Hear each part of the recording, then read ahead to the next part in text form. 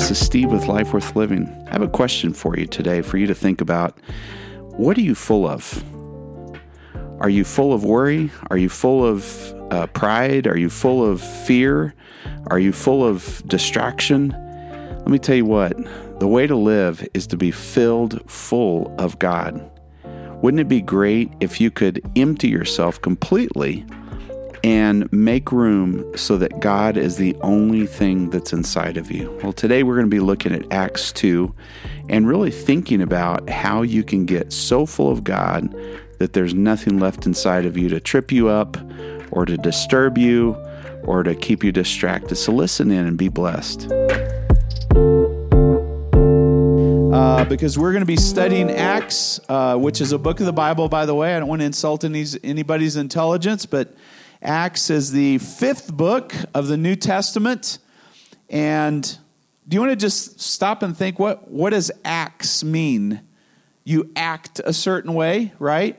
Acts were things that happened, acts of the Holy Spirit of God after Jesus was taken up to heaven. And it gives us a picture of how your life could be if you get really close to God.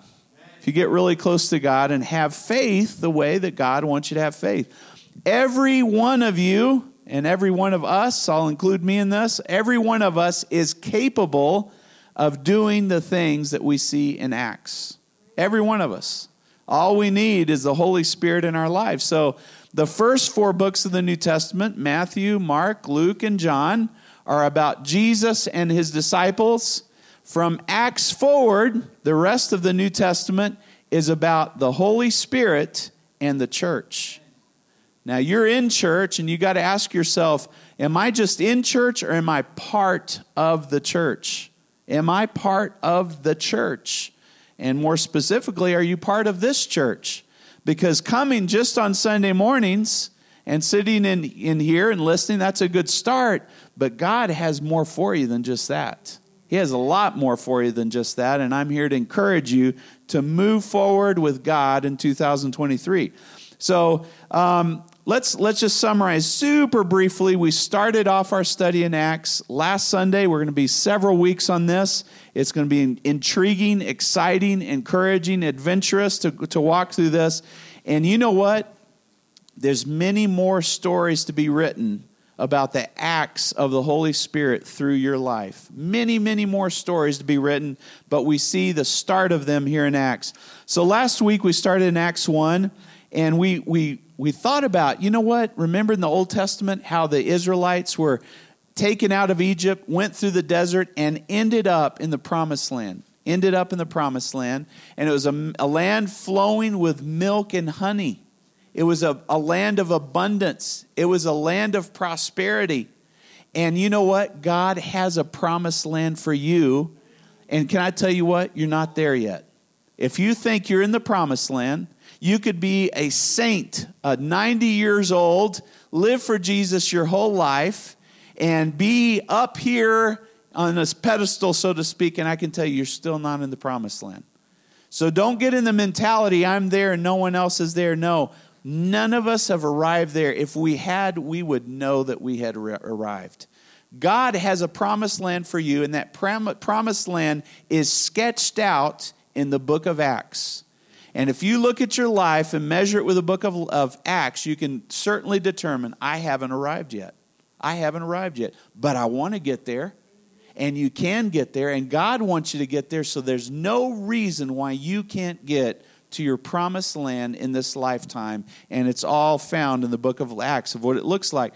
The other thing that we covered very quickly is we started talking briefly about the Holy Spirit of God. The Holy Spirit of God, and we started talking about the Trinity. And I'm not going to rehash everything that we spoke of. You can listen to that recording. But you know what? The Holy Spirit is the third person of the Trinity. He is, not it is, he is a part of God, a person of the Godhead, and he's here today with you and me. And in many of us, and I hope in all of us, he's inside of us. He's inside of us. You can't get any closer than that to be inside. He's in your heart. The Holy Spirit is in your heart. So let's continue to where we left off. We're going to race through this first part and then jump into Acts chapter 2. But Acts chapter 1, in verse 9, and we're going to throw it up here on the screen. You can follow along on the screen, or you can read in your Bibles. But it says, and when they had said these things, okay, when he had said these things, this is Jesus, he's being lifted up. He's just about to be lifted up off the earth after 40 days of his resurrected life. They were looking on, and it says that Jesus was lifted up, and a cloud took him out of their sight. Now, these disciples had been with Jesus for 3 solid years, night and day, 24/7, and all of a sudden, their hero, their champion, disappears right in front of their eyes. All right, everything they'd banked on, everything they'd hoped on was taken up into heaven, and all of a sudden they see 2 men standing by them in white robes, and they say, "Men of Galilee, why do you stand here looking up into heaven?" Well, that's what I would have been doing. I just follow you. I'll never forget, we were driving in Florida, and we literally saw one of Elon Musk's rockets go. What do you think I did? I looked at it until it disappeared. You know, that's what you would do. You see the Son of God, the Son of Man taken up into heaven. You stare because that's the last place you saw him. But they're staring here, and so these angels ask him, "Why are you looking up into heaven? This Jesus who was taken from you into heaven will come back the same way you saw him go into heaven." And after we finish in Acts, we're going to be studying the book of Revelations, and we're going to be studying the second coming of Jesus, because the same way that he was taken up into heaven, one of these days he's coming back, and you can bank on that. It is happening, and I don't know about you, I want to be ready when he comes back. I want to be ready. And so for the first time here in 3 years, these disciples don't have the physical presence of Jesus anymore. By all appearances, they're completely alone. Can you imagine how they felt? I mean, when you read the Bible, you have to feel what was felt at that time. You have to experience what was going on. You can't just read it and print it and then just blow it off. You got to feel what was felt. All right, so they returned back to Jerusalem from the mount called Olivet, which is the Mount of Olives, which is near Jerusalem, a Sabbath's day journey away. And when they had entered, they went up to the upper room. They apparently had some place they were meeting that had a second story, and they went to this upper room, probably kind of a loft, I picture it, as a place where they met. And it names off the people who were there, the disciples there. And all of these with one accord. What does that mean? In unity, togetherness, in singleness of purpose. You know what they started doing? They started praying. That's what you do. That's what Christians do. They pray.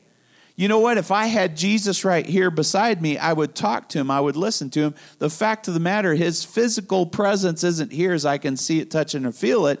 But you know what I can do? I can talk to him in the spiritual means of prayer. When you pray, God is listening to you, and the biggest part of prayer is listening to him. The majority of the time when the disciples were with Jesus, you know what they were doing? They were listening to him. And we need to do the same thing with the Spirit of God, because we don't have Jesus physically here. We need to listen to the Spirit of God. God speaks to you every day of your life, multiple times throughout the day. Are you listening to the Spirit of God? You say, "Well, Steve, I can't hear with my ear. What do you mean listen to the Spirit of God?" Well, there's a part of you that's spiritual as well. And you can begin to listen to the Spirit of God talking to you, warning you, stopping you, telling you to move forward, telling you to watch maybe your eating habits because you're not headed in the right direction. Did you know God is concerned about every aspect of your life? And his Spirit is talking to you about everything. Maybe it's an attitude. You might be a mean person sometimes, and the Spirit of God is telling you, I want you to start being a kinder person. You might have an addiction and God's telling you, hey, whoa, whoa, whoa. We need to pull back and you need to fast from your addiction. So the Holy Spirit's talking to you, and I guarantee you every single one of you have heard the voice of God at some point in your life. You've heard him. And hopefully you've obeyed him. So these guys devote themselves to prayer because that's what they saw Jesus doing with his father, and they said, we're going to do the same thing. That's our portal to where Jesus is prayer. All right? So for the first time, they're praying without Jesus beside them. It must have been a weird, unusual experience, nothing they were used to. And I want you to think about this. Have you ever had a mom that prayed for you? Or maybe a dad that prayed for you? Or a friend that prayed for you? And then through some tragedy, some circumstance, that person is removed from your life, and all of a sudden, you're the one that has to pray. All of a sudden, you're the one that's responsible. And all of a sudden, you take that responsibility serious, and you start praying the way that you should start praying. I'm telling you, don't wait for something like that to happen. Start getting in touch with God yourself. Yourself. Start talking to the Holy Spirit of God because he's listening, he's with you, and he can even be in you. If you will invite the Lord Jesus Christ into your heart, his Spirit will come into your mind, into your soul, into what we call your heart or your inner person, and he starts to change you. Now look at this. We're just going to look at this briefly. In John 14, verses 16 through 18, Jesus speaks of the Holy Spirit while he was still on earth. And he said, I will ask the Father, and he will give you another advocate. Why another advocate? Well, did you know that Jesus is your advocate? He's on your side.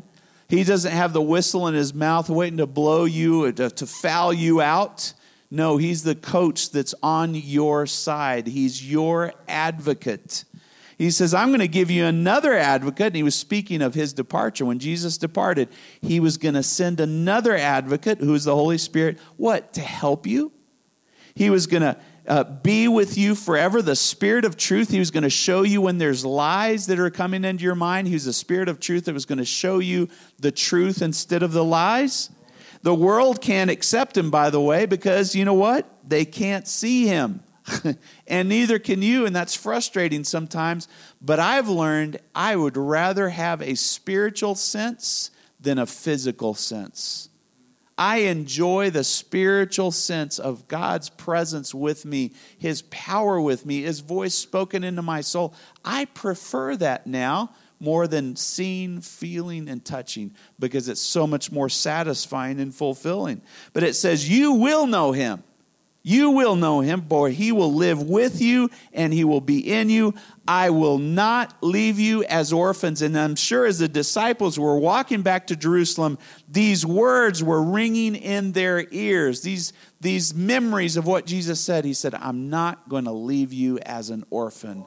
I'm going to send this advocate to be with you. And if you study the meaning of this advocate in the original text, in the original language of Greek, which is what the New Testament was written in, there's strong connotations, there's strong meanings here of a comforter, an advocate. Okay, if you were you're getting sued by somebody, and all of a sudden, somehow, someway, you got the top attorney in Texas to represent you, wouldn't you feel more comfortable? Because here's your advocate. He's going to defend you, or she's going to defend you. And this advocate comes in. They're going to comfort you. They're going to say, you know what? We got this covered. I know how to argue this case. You don't have to worry a bit about it. I'm going to comfort you. I'm going to counsel you also. Whenever we sit down there in front of the judge, I'm going to tell you to shush up. Don't say anything. I will say everything on your behalf. I'm going to counsel you. I'm going to help you through this process. And you know what? I'm going to be a close companion to you throughout this whole process. That's what the Holy Spirit does for you. He advocates for you. And I've mentioned, an advocate is a defender. You know what? When somebody is defending you, you don't have to defend yourself anymore. I remember a situation at work where I thought I was going to get attacked by somebody, and eventually I did. And you know what I started doing? I started printing out every email associated with this interaction that I had had with this individual. And by the time I'd printed out all my emails, I had a stack about that thick right there. And you know what? I had it there on my desk. I was ready to defend myself. And you know what happened? The Holy Spirit spoke to me and said, Steve, I'm going to defend you. I want you to throw all those emails away. And I did. I took them. I said, all right, Holy Spirit, you're going to defend me. I threw them away. And that's in fact what he did. He defended me. The Holy Spirit is your advocator. He defends you. He comforts you. What does comfort mean? I love it. I studied this word comfort, and you know what it really physically means? It means relief. A comfort is a relief. It's a relief from stress. It's a relief from pressure. And so often, this is what we think. We may not say it in these many words, but we say, God, give me some relief from my suffering. And that's what comfort is. He comes and comforts you in the midst of your suffering and brings a level of relief that you experience. Counselor is a source of wisdom. It's a source of knowledge that you didn't have before. A lot of times we'll go out and read books. I like to go into Barnes & Noble, and I go over to the business section because those are the kind of books that I like to read. And I start looking. I'm looking for a title of something that I didn't know before. And then I start reading through that book, look through the table of contents to see if there's some wisdom that I can get that I didn't have before on leadership, on business, or whatever kind of situation. Guess what? The Holy Spirit has some wisdom that you don't know about. That's what the Holy Spirit does. He's a counselor. He's a helper. He'll help you in your weakness. And I love this. He's close to you. He's so close that he envelops you. He's not just on one side and you have these three sides exposed. He envelops you. In other words, he's got you covered every angle, above you, below you. You are 100% covered by the closeness of the Holy Spirit of God. And his closeness is a fierce closeness.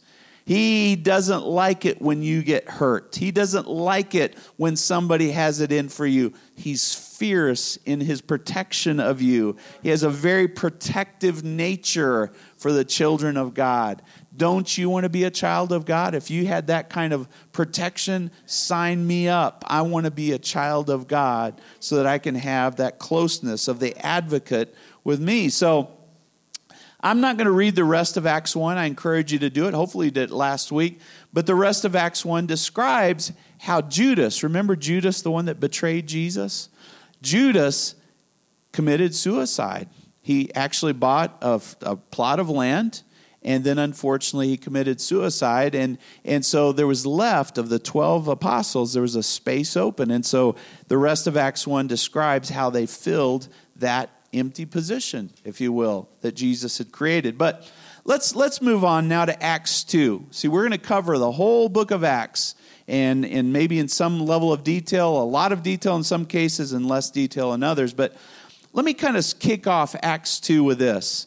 In Judges 6:34, there's this man named Gideon. Have you ever heard of Gideon before? All right, Gideon was this lowest of the low in his clan in Israel, and an angel came and said, Gideon, you're a mighty warrior. I want you to go save the Israelites out of the hand of Midian. Midian were these people who'd come and just destroyed the land of Israel.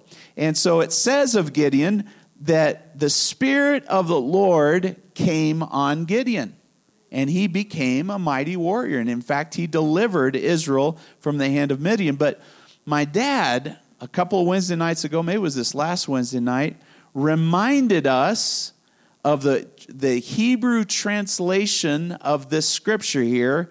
In fact, it's described as this: the Spirit of the Lord clothed himself with Gideon. Just let that sink in for a second. The Spirit of the Lord took Gideon and wrapped Gideon around him as the Spirit of God, and Gideon became a mighty warrior. Now, this has really been impacting me ever since my dad said this. The Spirit of the Lord wants to clothe himself with you.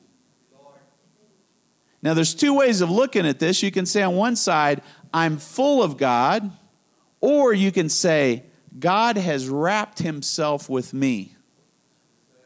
If you look at it the one way, I'm full of God, the arrow is still pointed towards me. Look at me, I'm full of God. But whenever you say God has wrapped himself with me, the protagonist of this, the focus of this is God, not me. I'm just along for the ride. You see what I'm saying? And so, is that biblical still? Does God still want to wrap himself with you?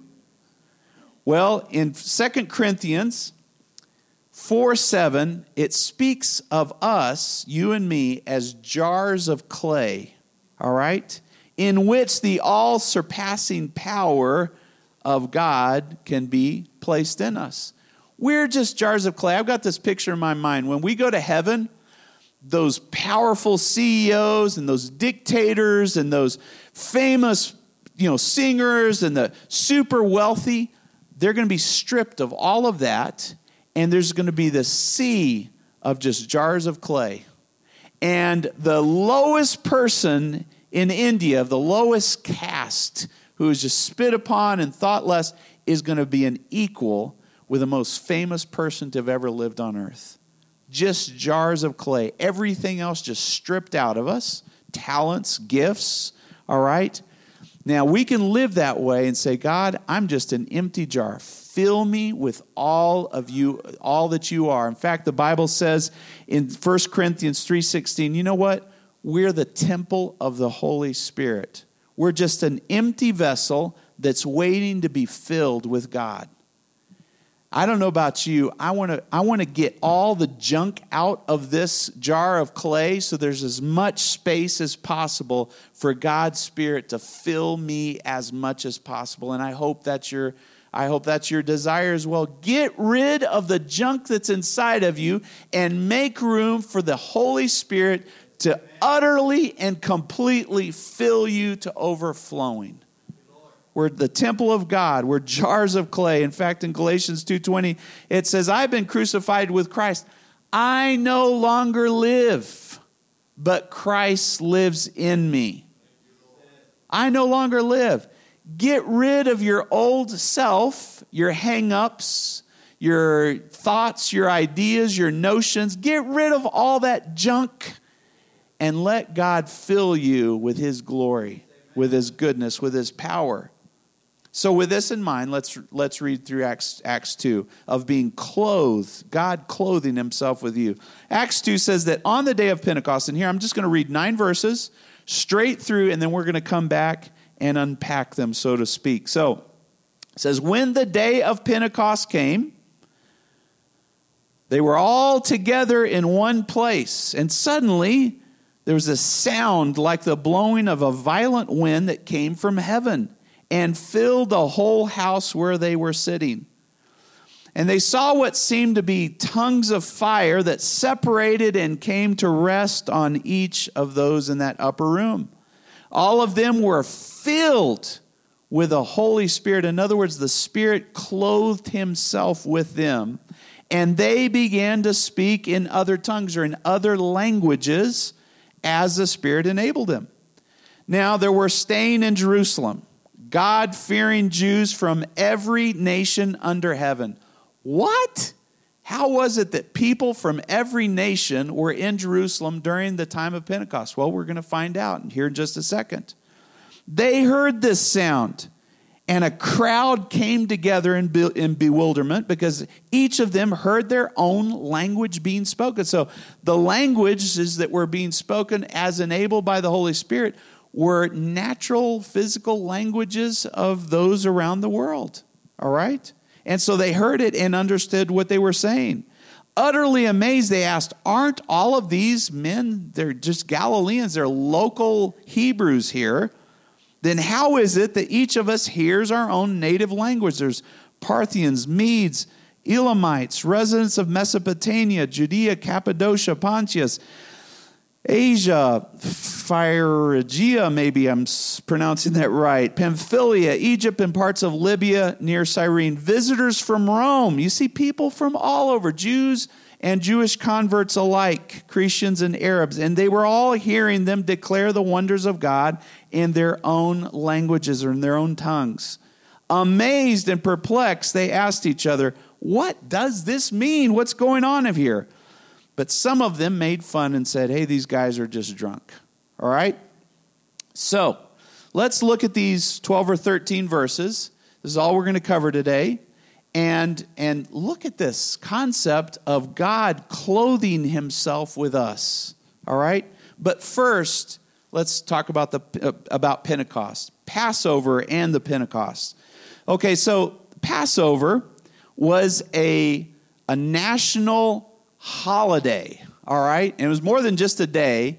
It was a week where they celebrated the Passover. And to this day, I remember I was in New York City, and I was actually working in the Empire State Building up on the 74th floor for 1 week. I was sent from El Paso to do some work there.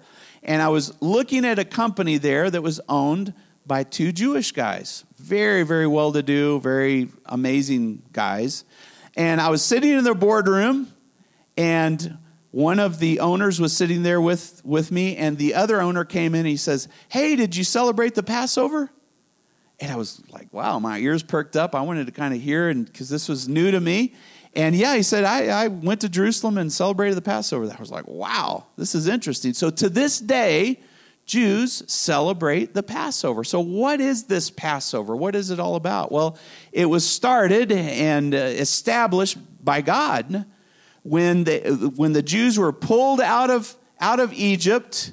All right, before they were pulled out, God spoke to Moses and said, "Here's what I want you to do. I want every family that's coming out of Egypt, I want them to take a perfect lamb, a lamb without defect, and I want you to slaughter the lamb, and I want you to take the blood, and I want you to put it on the doorpost of your home, all right?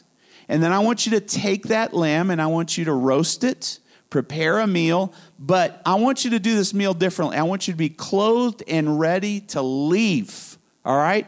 He said, have your cloak, your staff in hand, your cloak tucked into your belt, and I want you to eat this meal in haste. Why? Because I'm sending one last plague on Egypt. This last plague is going to take the firstborn of every person and every animal in Egypt except for those who've taken the blood and put it on the doorpost. And I'm going to send an angel of death, because the Egyptians would not let the Hebrews go, sent an angel of death, and everywhere that angel saw the blood of the doorpost, he passed over that home. It was passed over. And God said, from this point forward, I want you to celebrate this event of being passed over and redeemed from disaster. Have you ever had disaster facing you? Just like, in a matter of days, something bad is going to happen to me. The doctor's giving me a bad report. My checkbook's giving me a bad report. I'm facing a cliff date when something bad is going to happen. And God redeemed you from disaster.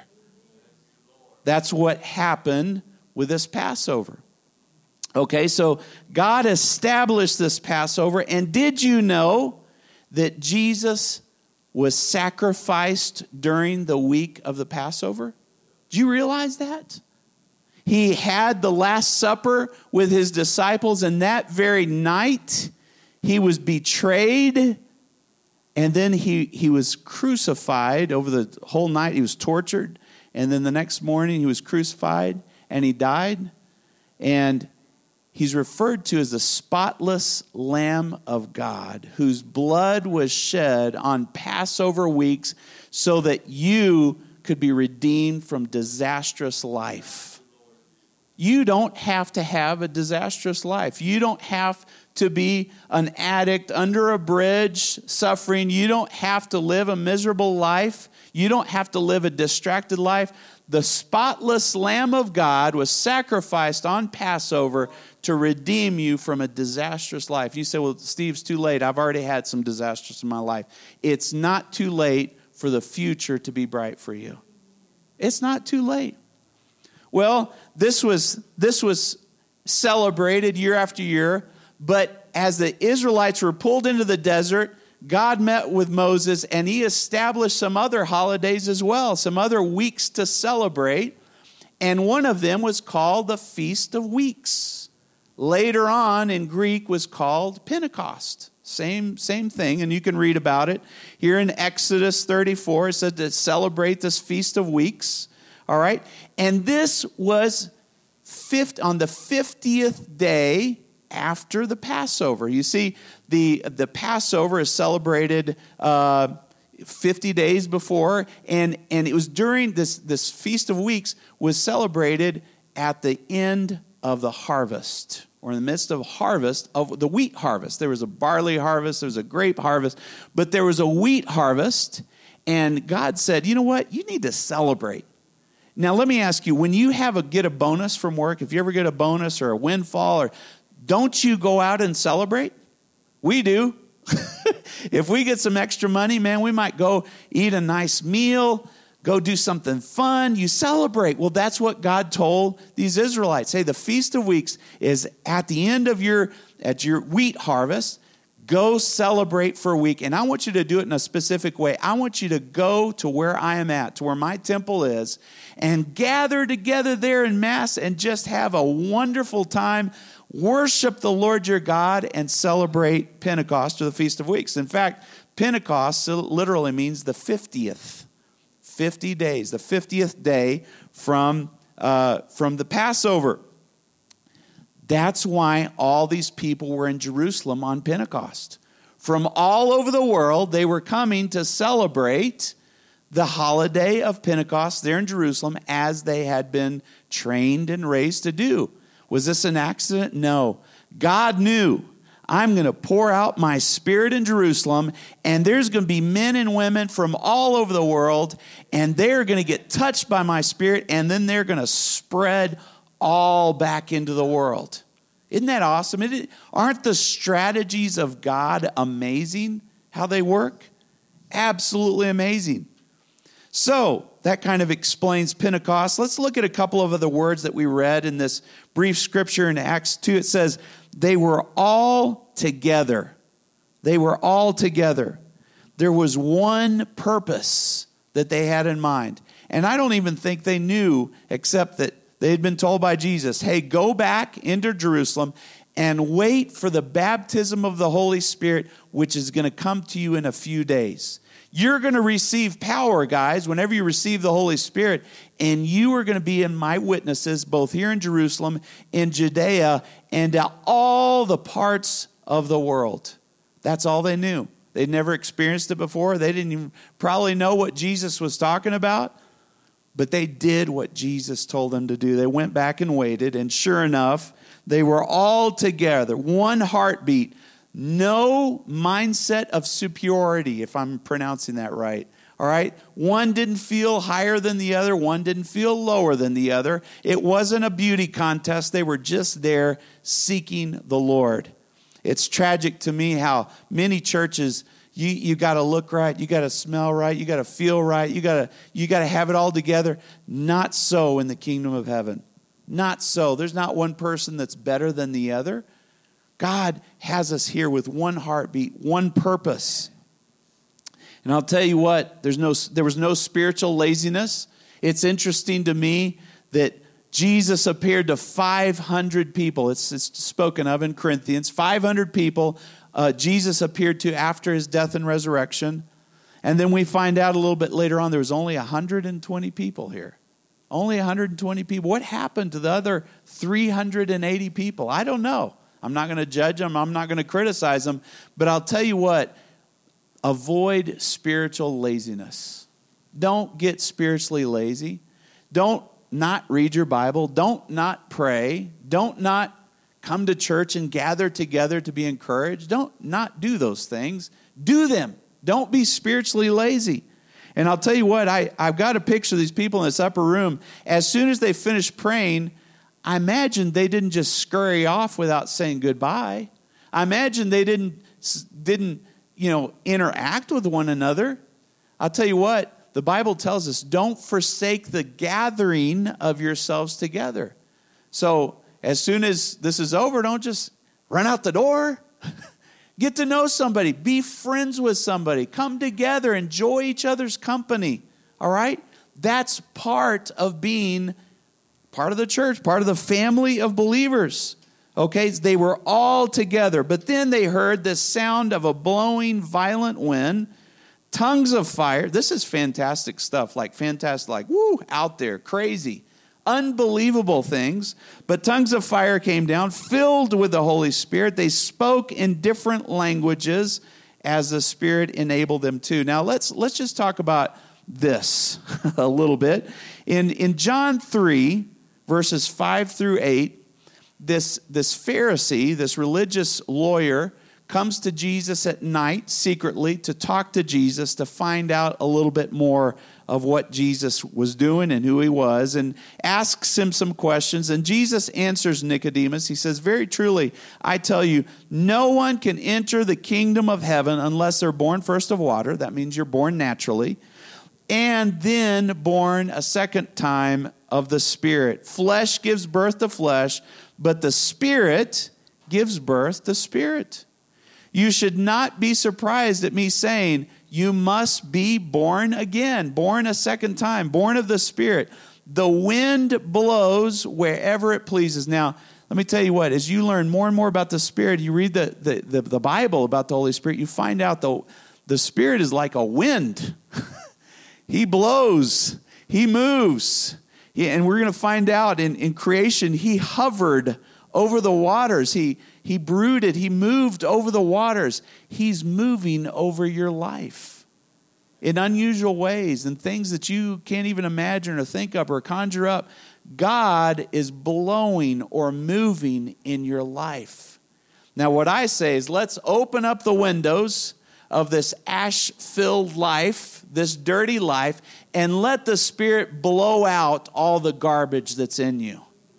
Blow it out. Blow out the leaves. Blow out the twigs. Blow out the trash. Blow out the smell. Let the Holy Spirit blow in your life and cleanse you and clean you out and give you a freshness that you've been wanting for a long time.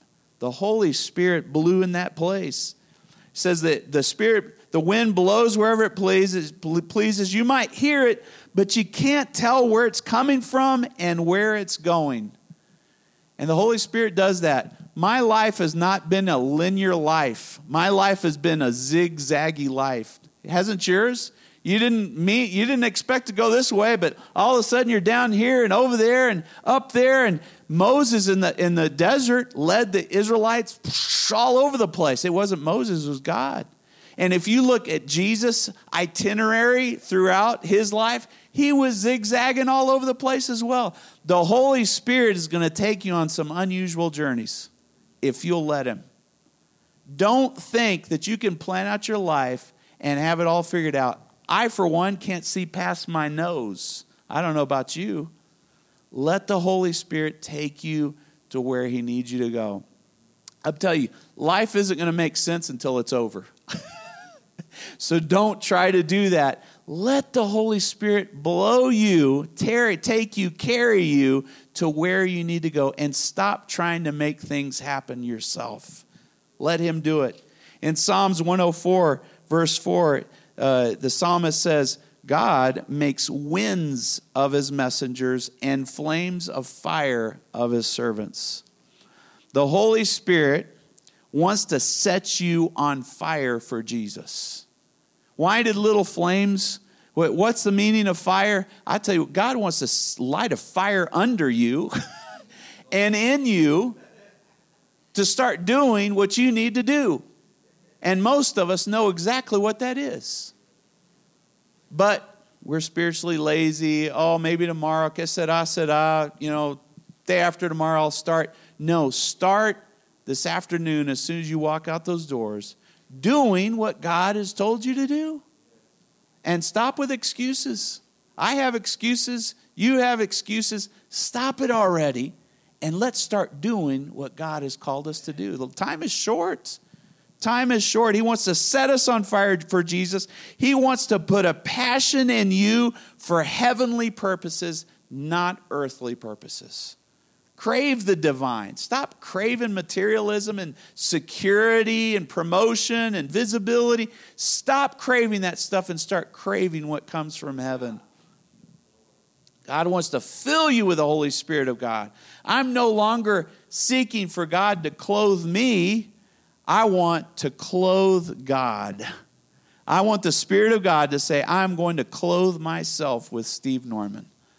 And you know what? That's a totally different way of thinking, a paradigm shift, a different way of looking at things is, God, clothe me, clothe yourself with me. I want to be used mightily of God. Less of me, in fact, none of me, and all of God in me. Well, here's what we'll end with today. It's kind of an abrupt, weird stop, but it is what it is. But look at this. Does God still intend to fill people with His Holy Spirit? Could we potentially see tongues of fire on our heads and be speaking in other languages the wonders of God? Well, is God powerful still? Do you think God quit being powerful? Do you think He doesn't have a plan and purpose, miraculous, supernatural plan and purpose for our lives anymore? Did all of this stop with the Bible? Well, it's interesting. We're going to read more of this next week. But in Acts 2:39, what happens is Peter gets up and he starts explaining to the crowd that's congregated around this building that they're in. He starts speaking to them and explaining what's going on. But one of the things that he says, this promise of the Holy Spirit is for you, not just us. It's for you guys down there, all you people that are, some of us, you're making fun of us, and others, you're serious.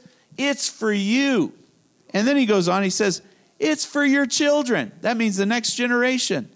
And then he says, all right, I'm going to make this blanket statement for all the rest of the world, the rest of the time on this world. He says, it's for all who are far off, not only in distance, but in time, and for all whom the Lord our God will call. It's for every Christian that gives their heart to the Lord. God wants to fill you with His Holy Spirit. It's nothing to be scared about. It's nothing weird. It's nothing crazy. It's powerful, though. It's life-changing, though. It gives you purpose like you've never had before. You start shaking off the bad stuff and embracing the good stuff. You need to be filled with the Holy Spirit of God. You need to be filled with the Holy Spirit of God. So let me tell you about my experiences. I've had multiple experiences of being filled with the Holy Spirit of God. The first one was when I was 11 years old. I was in somewhat of a Christian youth camp. It was for missionaries' kids because my parents were missionaries to Spain. I was probably as tall as an 11-year-old. I don't know, probably about this tall. And we had a prayer time, all right? And so these tall teenage kids got around me. They decided they were going to pray for me. And I remember, I was like, I can't even breathe. They're all towering over me, and like there was no space. And they were praying like super loud and putting their hands on me. And I'll tell you what, they did this for 45 minutes. Here's this 11-year-old, when are you guys going to be done? But I tell you what, after 45 minutes, the Holy Spirit filled me. He filled me. He filled me so strong, my little frame, I fell to the ground, all right? The power of God hit me. I fell to the ground, and I started speaking in other tongues, in a different language. To this day, I have no idea what language it was. I couldn't have made this stuff up. There's no way. I wanted out of there, so it wasn't like I was trying to fit in or anything. I wanted to get outside, but the Holy Spirit had different plans for me that night. And He filled me to overflowing. Unbelievable experience. I laid there, I don't know how long, just speaking in tongues, crying out, worshiping God like I'd never worshiped Him before. Never, ever worshiped.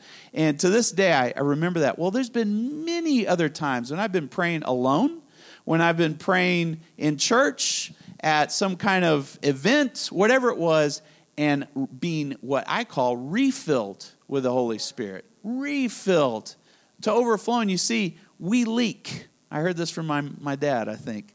All right, we're a glass, so to speak, our life is. And you know what happens? We leak. And the Spirit kind of empties out of us through life circumstances, situations, worries that we have. But we need to be refilled with the Spirit of God. Be refilled with the Spirit of God. And, after I was 11, I got away from the Lord. I started doing things I shouldn't have been doing, things that to this day I'm ashamed of.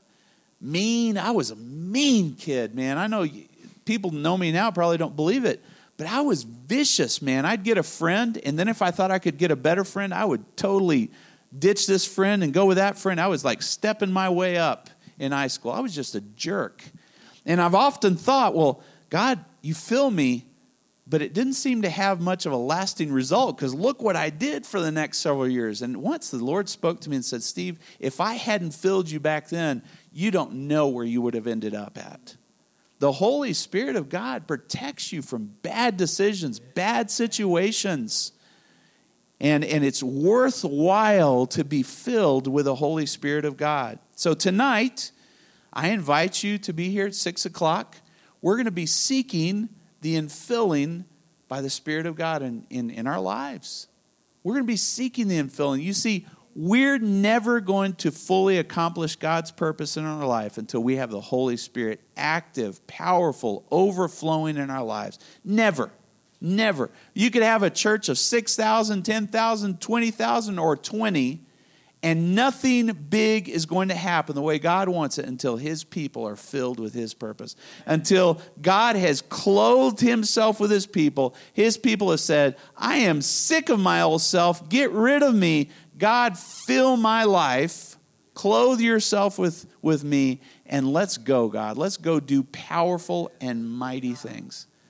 God wants to do that. He wants to do that here in 2023. I don't think this has to be way far in the future. This can be tonight. This can be now. This can be you seeking the Lord and Him filling you. Does that make sense? Do you have a little bit of a desire to be filled with God? It doesn't have to be weird. I'm telling you what, I'll just end with this story. It gets on my last nerve when people take Christianity and try to make it weird and obnoxious. We had this guy come, never forget it. It affected several of us, me included. We had this guy at our other church come, and at the end of service, he came, and I think what he was saying was go, go, go. He was shouting so loud, I can't even remember what he was saying. I couldn't even hear what he was saying, but he had come down and go, go, go, go, go, go, go. He's like pressing like this, and I was like, this is not accomplishing anything. It's not accomplishing anything. Being filled with the Holy Spirit is a wonderful, awesome experience, and it doesn't have to be weird or unusual or just for an emotional experience. It's real, it's genuine, and when it comes from God, it's good. It's always good. Does that make sense? All right, let's pray. Heavenly Father, we just thank you, God. Lord, we believe the whole Bible. Lord, I'm not going to go and take this verse because I like it and then throw that verse out because I don't like it or don't understand it. Lord, God, we're full gospel. Lord, the whole gospel, the whole Bible, Lord Jesus. If one part of it isn't true, then the whole part of it isn't true either. That's just foolish, Lord God. And it's foolish also to say that God did things in the past that He's not willing to do in the present. Lord, we don't shrink God down to our experience. No, our experience needs to mushroom up into the experience that's described in the Bible. Lord, the full experience of God, the full experience of the Bible, the full experience of the promises of God in our lives, Lord Jesus. I thank you, God. Lord, I pray that you would begin to clothe yourself with us. Lord, that all that's in us is just Jesus. Just Jesus, Lord. And there's this thin exterior veneer that's my face, my frame, Lord, who I am, but everything else inside of me and my inner man, Lord, is just Jesus, is just the Spirit of God living in me.